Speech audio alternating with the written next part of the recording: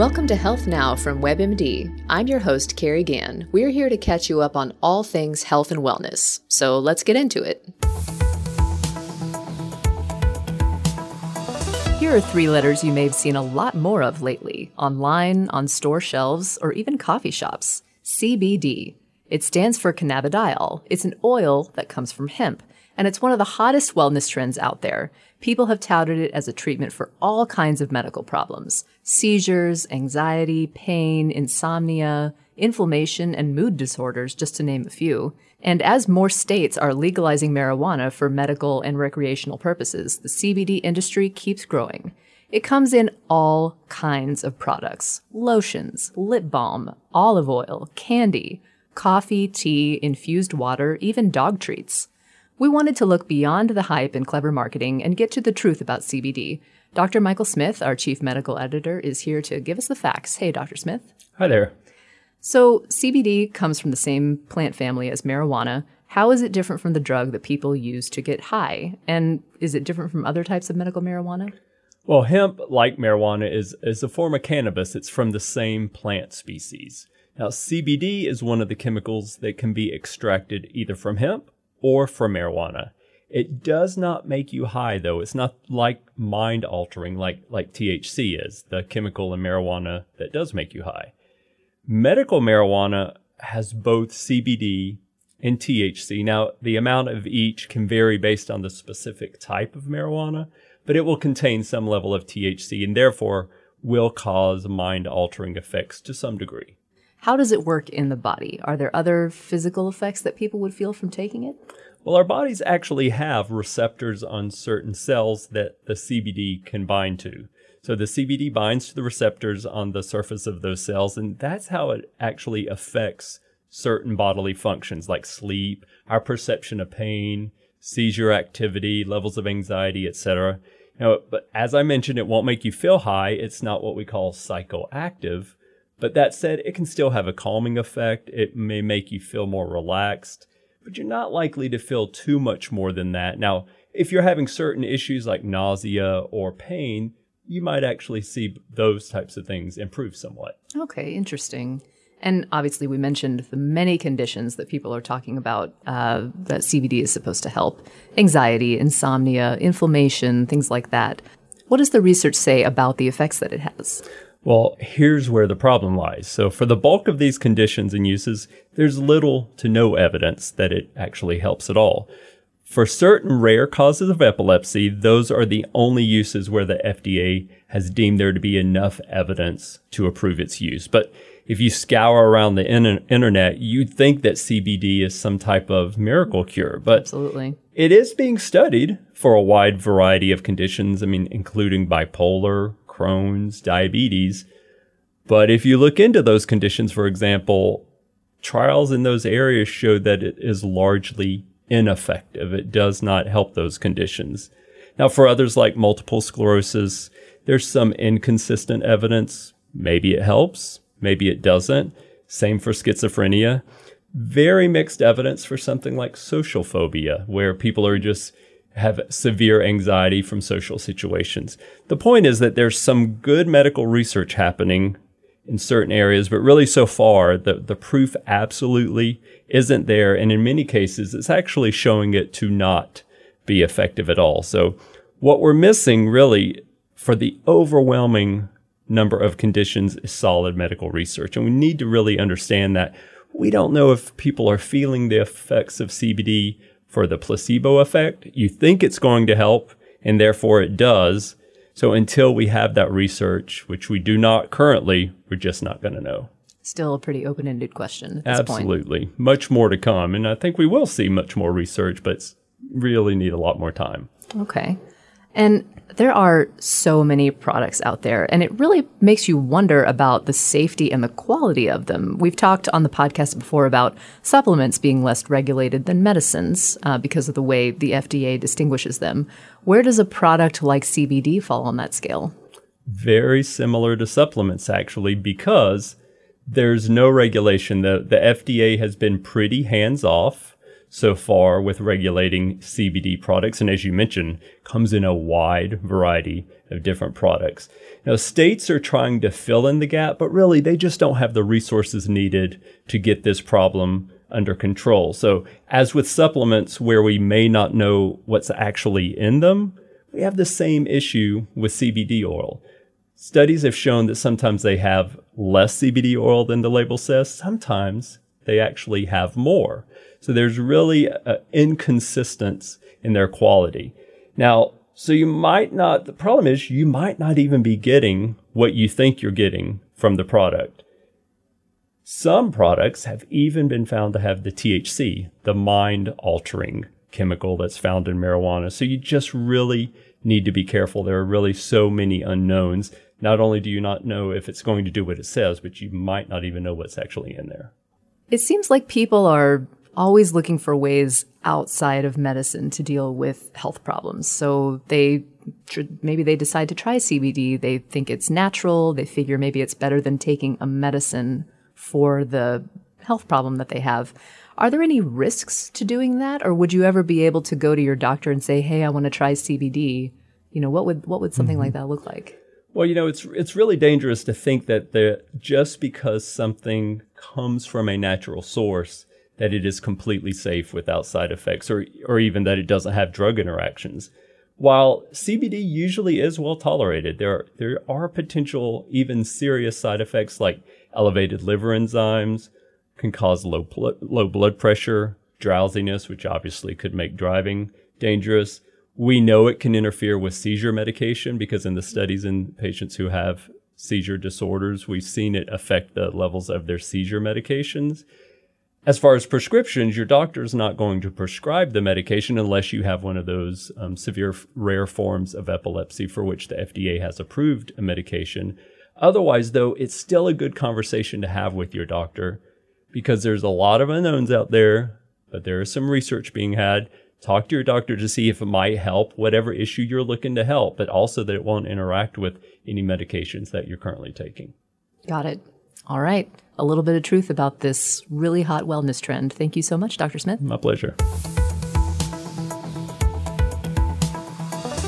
The shorter days and fewer hours of daylight in the winter months can leave anyone feeling down. But some people feel depressed in the fall and winter every year, which may signal a condition known as seasonal affective disorder, or SAD. Scientists don't know exactly what causes some people to struggle with seasonal depression. One theory is that less sunlight during the fall and winter leads the brain to make less serotonin, a chemical linked to brain pathways that helps regulate your mood.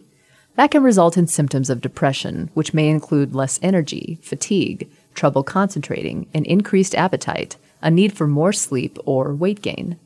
Some people with SAD have mild symptoms like irritability, while others have symptoms that are more severe and interfere with their work or relationships. Traditional antidepressants and psychotherapy are used to treat seasonal depression, but there's also one drug, Bupropion XL, that is FDA approved to prevent major depressive episodes in people with SAD. Your doctor may also suggest spending time outside early in the morning to get natural light, or a light therapy box which mimics outdoor light. Researchers think that using a light box causes a chemical change in the brain that can help ease symptoms of seasonal depression. A light box shines a full-spectrum bright light, about 20 times brighter than normal room lighting, indirectly into your eyes. You won't look directly at the light source to avoid damaging your eyes. The therapy starts with one 10 to 15-minute session a day, then increases to 30 to 45 minutes a day, depending on how you respond to the treatment. Some people with SAD recover within days of using light therapy, while others take much longer. Your doctor may suggest using light therapy twice a day if your symptoms aren't improving. There aren't many side effects of using light therapy, but if you have sensitive skin or a history of bipolar disorder, talk to your doctor first. Here are some other ways you can try to manage seasonal affective disorder in addition to your treatment plan. Eat a well-balanced diet, which will give you more energy. Exercise 30 minutes a day on most days to help lift your mood, and keep up with your regular activities, including socializing. Being around people you enjoy can give you some much-needed support. Here at WebMD, we're excited to have Super Bowl 53 taking place a few miles down the road from our Atlanta offices.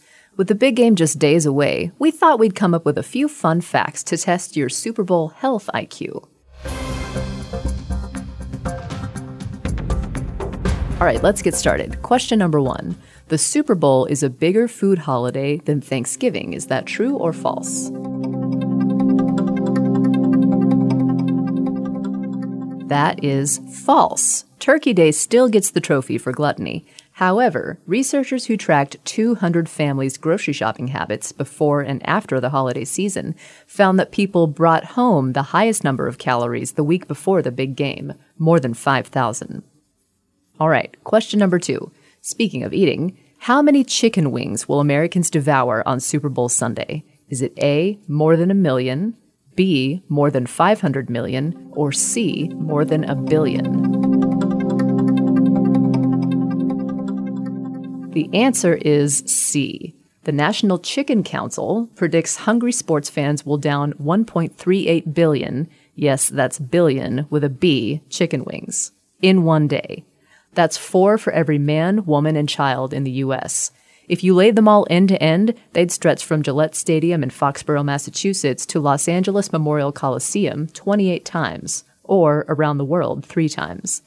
And when it comes to dipping options, the Chicken Council says blue cheese is America's favorite. Question 3.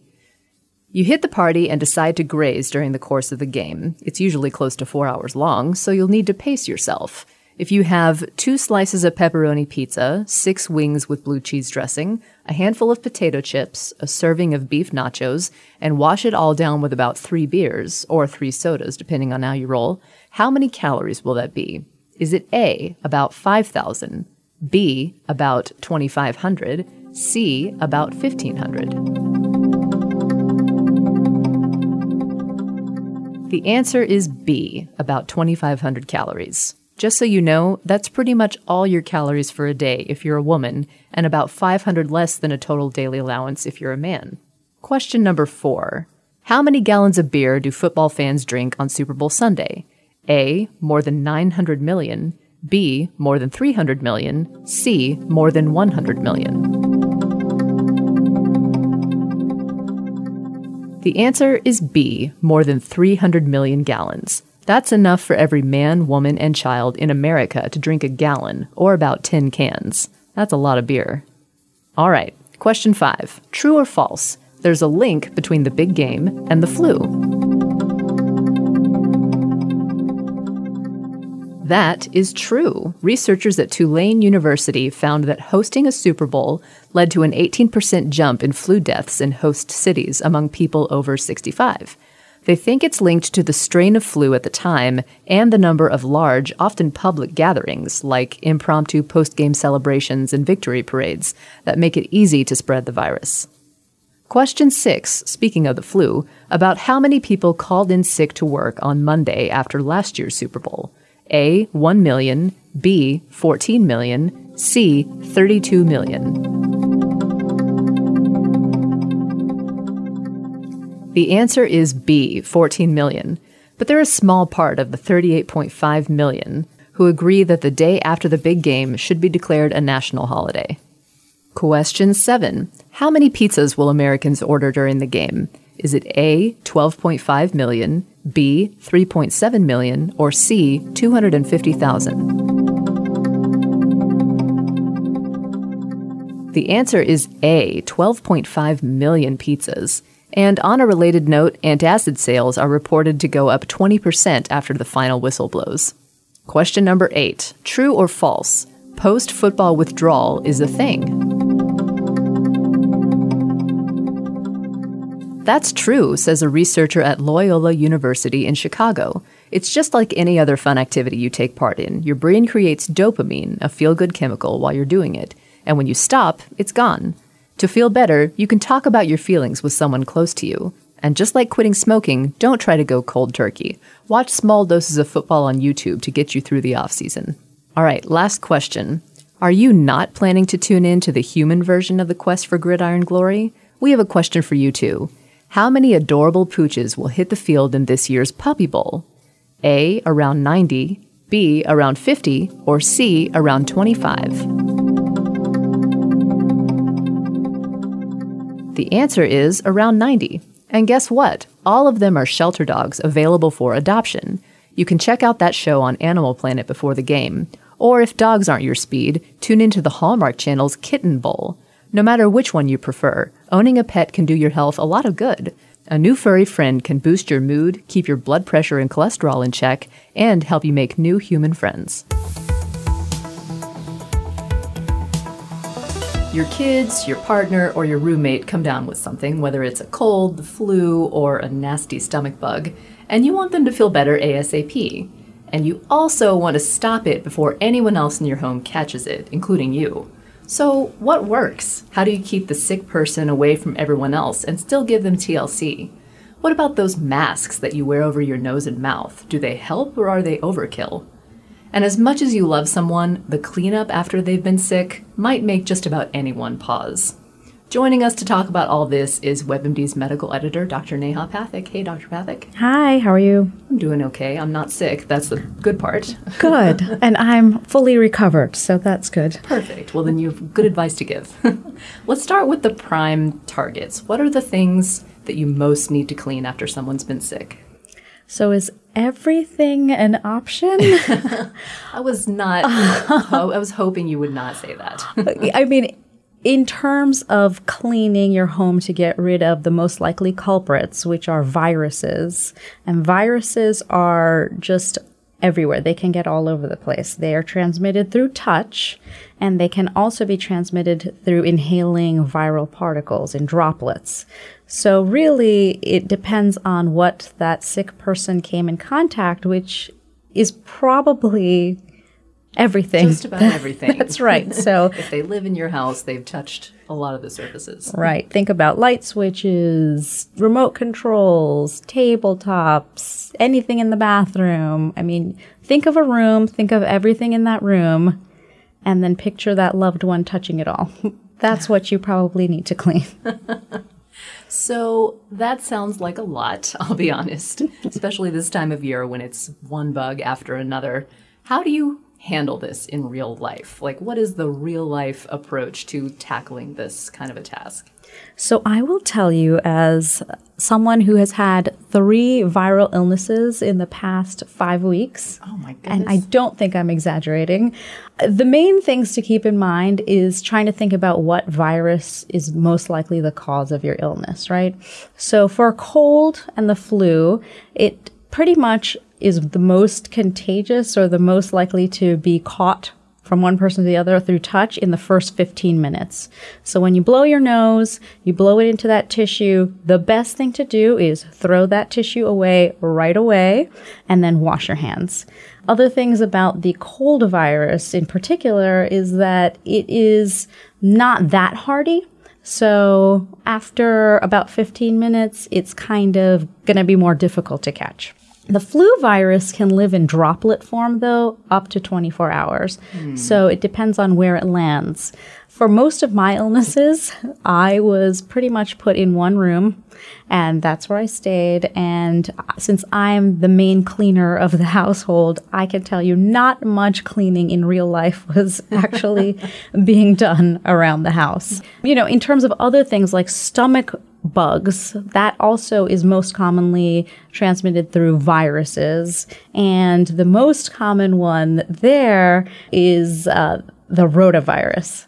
And that is a hardy little bug, and that can really stick around for days to weeks. So you really want to make sure if somebody is sick with the stomach bug in your home, anything that has been touched by them, you really, really want to disinfect that.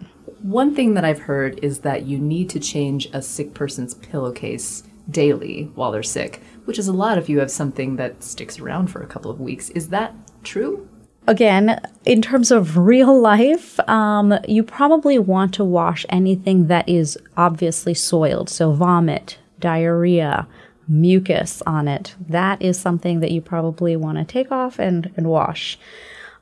I will tell you for myself, I pretty much, for that week that I had that illness, I probably laid in bed a few days, and then as soon as I was able to get up, that's when I washed everything. When would you need to disinfect something rather than just cleaning up? And what exactly does that mean to disinfect something? So this is a great question because it's so confusing. There's so many different terminologies on all of these household cleaners that you can buy, from things that basically the ingredients, the contact times that are listed. Certain things say that they're cleaners, certain things say that they're disinfectors.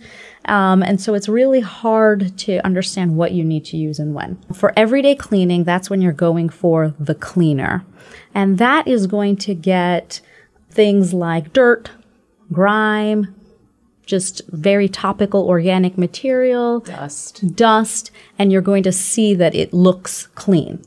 That doesn't mean that there aren't microscopic germs still living on the surface. That's what general cleaning is. A sanitizer is a product that reduces the bacterial load or the germ load on a surface. So that doesn't mean it goes down to zero. It doesn't mean that every germ there is dead, but it does bring it down to an acceptable public health standard. Okay. And all of these terms are regulated by the EPA, the Environmental Protection Agency. Some sanitizers can also be disinfectants depending on how long they stay on the surface. And disinfection basically is a product that, like you said, destroys disease-causing pathogens or the bugs that cause disease.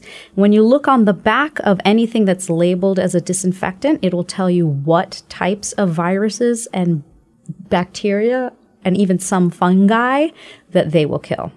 Okay, interesting. So this should all be on the label of any product that you're shopping for. That's right. If it says it's a disinfectant, you should look at the back and then see what bugs are covered, what germs are covered. So for example, if there's a viral stomach bug going around the house, you want to look for a disinfectant that's going to cover norovirus, rotavirus, and what's called non-enveloped viruses. And it will say that on the back. Okay. And it'll also tell you how long to let it sit for and give you all sorts of instructions that are really important to follow. If you are concerned about the cold and flu virus, that will also be labeled. So kills 99.9% of cold and flu, and it'll tell you how to do that. Okay, that's good to know. And I would imagine that these products are probably, if they're killing 99% of bugs that they come in contact with, probably a little bit strong. Are there any precautions that people should take when they're using these? Yes, so absolutely, and that's a great point. So you want to realize that all of these products are giving off fumes. So when you are cleaning in an area, you want to make sure it's well ventilated. You want to make sure you're using gloves because you don't necessarily want it to come in contact with your hands. And then you also want to think about making sure you're not mixing ingredients. So some things like mixing chlorine and ammonia may seem like, oh, I'm doubling the cleaning effect here, but actually it can create a toxic fume that can be deadly. So you really want to make sure that you're using that one ingredient or that one cleaner and making sure that that area is well ventilated. Makes sense. The other thing is if you're using a disinfectant on things like toys that children are likely to put into their mouths, after you have cleaned it appropriately and let it sit for the time that is allotted, wash it off with soap and water so that or in the disinfects. dishwasher or something like that. That's right. That's good to know. One other piece of advice I would say, coming from having just recently been ill so often, is that I was sick and nobody else in my house got sick. Wow, that's an accomplishment. Yes. So I think the biggest things I learned from that is more than cleaning, everybody else was going to sleep on time. Everybody else was eating healthy meals the entire time. And I hadn't been doing that leading up to my illnesses. And then I definitely wasn't giving myself a chance to fully get well before trying to get back into activities. And I think that's what got me into my next illness and then the illness after that. It's a slippery slope. That's right. So it may be most beneficial to clean yourself. So that means wash your hands thoroughly, eat healthy, and get a full night's sleep. The other thing that you mentioned was the face mask. Yes. Sometimes you'll see people walking around wearing those this time of year. There are two major kinds. There's the respirator masks, which are the N95, which are basically made to fit to your face. So you want to make sure that it fits appropriately, and that blocks a lot of particles, droplet particles, and viral particles. The basic face mask that you see in the doctor's office, where it's just kind of covering the mouth, that is more for the large droplets that come out in sneezes and coughs and things like that. So some of the studies do show that with really good hand hygiene and the face mask, you can drop your risk of catching the flu. In some studies, it's up to 75%. But if you don't do the proper hand hygiene, so you're not washing your hands properly and you're just wearing the face mask, it doesn't really do much. Interesting. And mentioning proper hand hygiene, that's soap and water, scrubbing for 20 seconds. Right. And then you want to dry with paper towel, and then don't touch the sink again to close it, to turn it off after you've washed your hands. So you want to use the tissue to turn off the faucet. Got it. All right, great tips, and hopefully we're all going to keep ourselves feeling healthy and our homes clean this cold and flu season. Thank you, Dr. Pathak. Last but not least, our tweak of the week. Choose a smoothie over juice. You still get the fiber from fruits and veggies in a smoothie, but juices strain out all of that goodness. Most people don't get enough fiber anyway, so this is a simple way to help fix that shortfall. Just remember, you'll probably get more calories in a smoothie than a juice, so be sure to factor that into your calorie budget for the day, whether you make your own drink at home or treat yourself to one that you buy.